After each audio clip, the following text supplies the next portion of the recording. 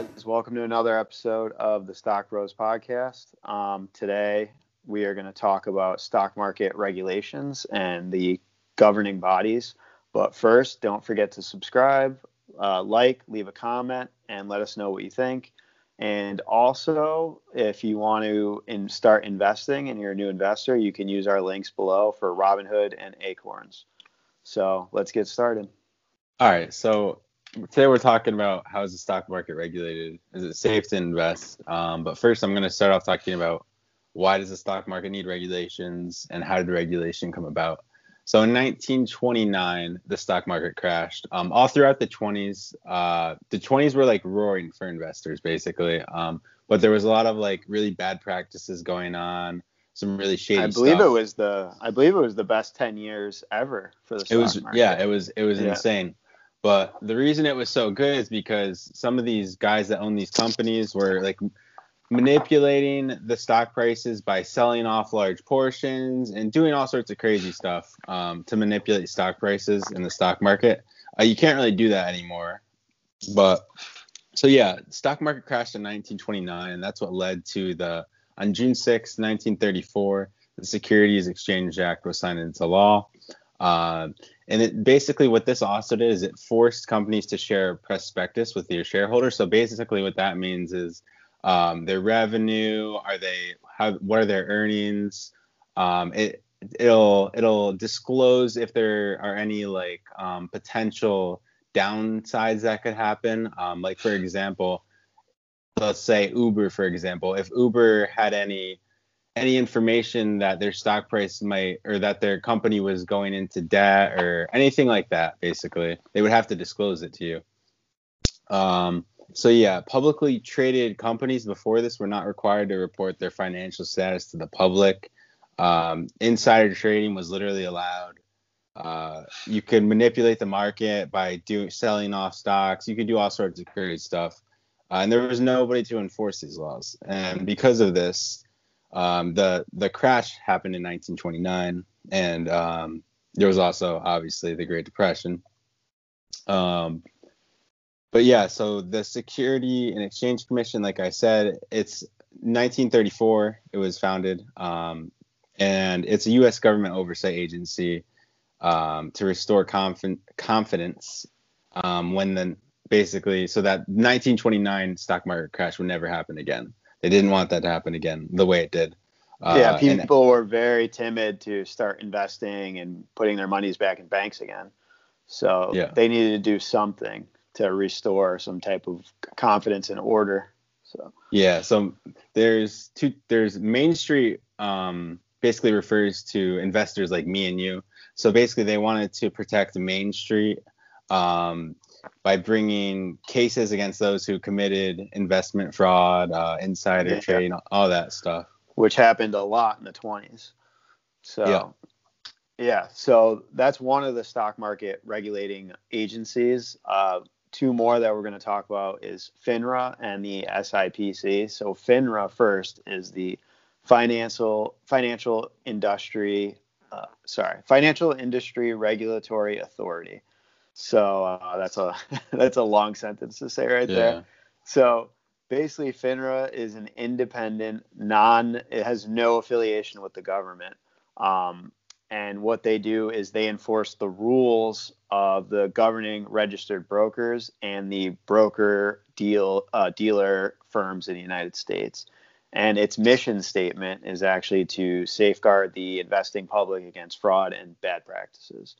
So in addition to this, in addition to overseeing the security firms and their brokers, FINRA administrators, they have qualifying exams every year that these financial advisors and security professionals have to pass in order to keep selling on the stock market and to be brokers.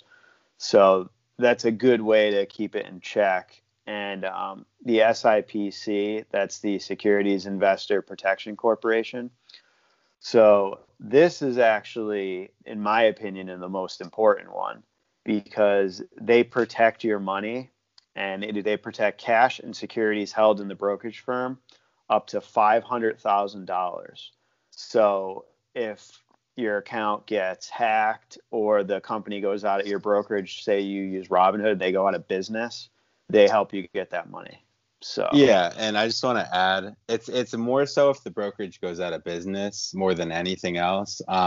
If you guys remember what Bernie Madoff did in 2008 or whatever, the SIPC literally put out a statement saying they were not able to they basically couldn't guarantee that that money was going to be put back in those people's accounts because it didn't cover that. They didn't cover the schemes like Bernie Madoff did.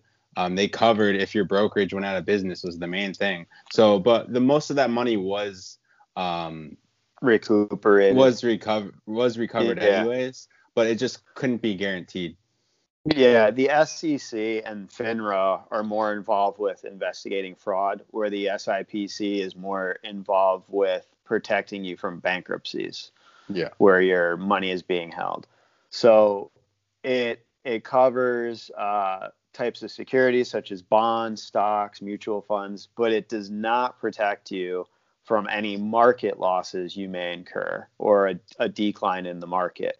So if you have $1,000 in Apple, say, and Apple just completely goes bankrupt, which is crazy to think about, and your investment goes to zero, you're screwed. You're not getting that money back because that's an investment that you made on your own decision, and it has nothing to do with your brokerage.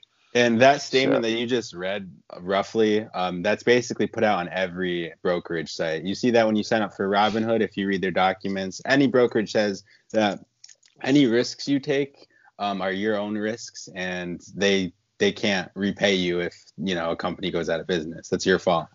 Yeah, there's all kinds of warnings when you sign up to a brokerage, Yeah.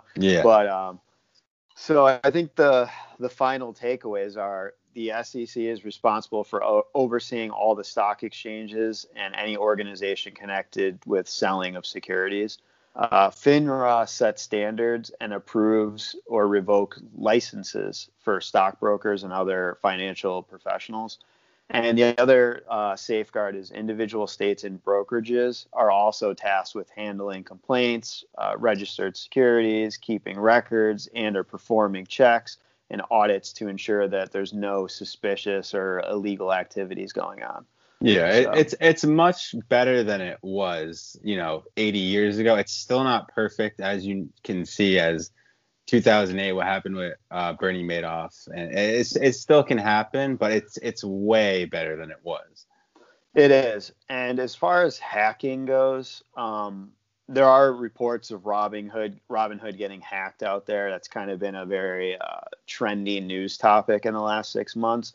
That's because people aren't using strong passwords, and their email passwords are the same as their Robinhood passwords. So someone may steal your email, and now they can access your Robinhood. You should be using two-factor authorization to protect against that. And Robinhood, I've read a lot about this. They're actually really good with this. When you contact them, if your account's been hacked, 9 times out of 10, they're going to restore the money for you. Yeah. So and your first defense is yourself. Don't be a victim. Don't just put two-factor authentication on Robinhood. Put it on your email. Put everything. It on everything. Yeah. So I think that pretty much wraps up this episode.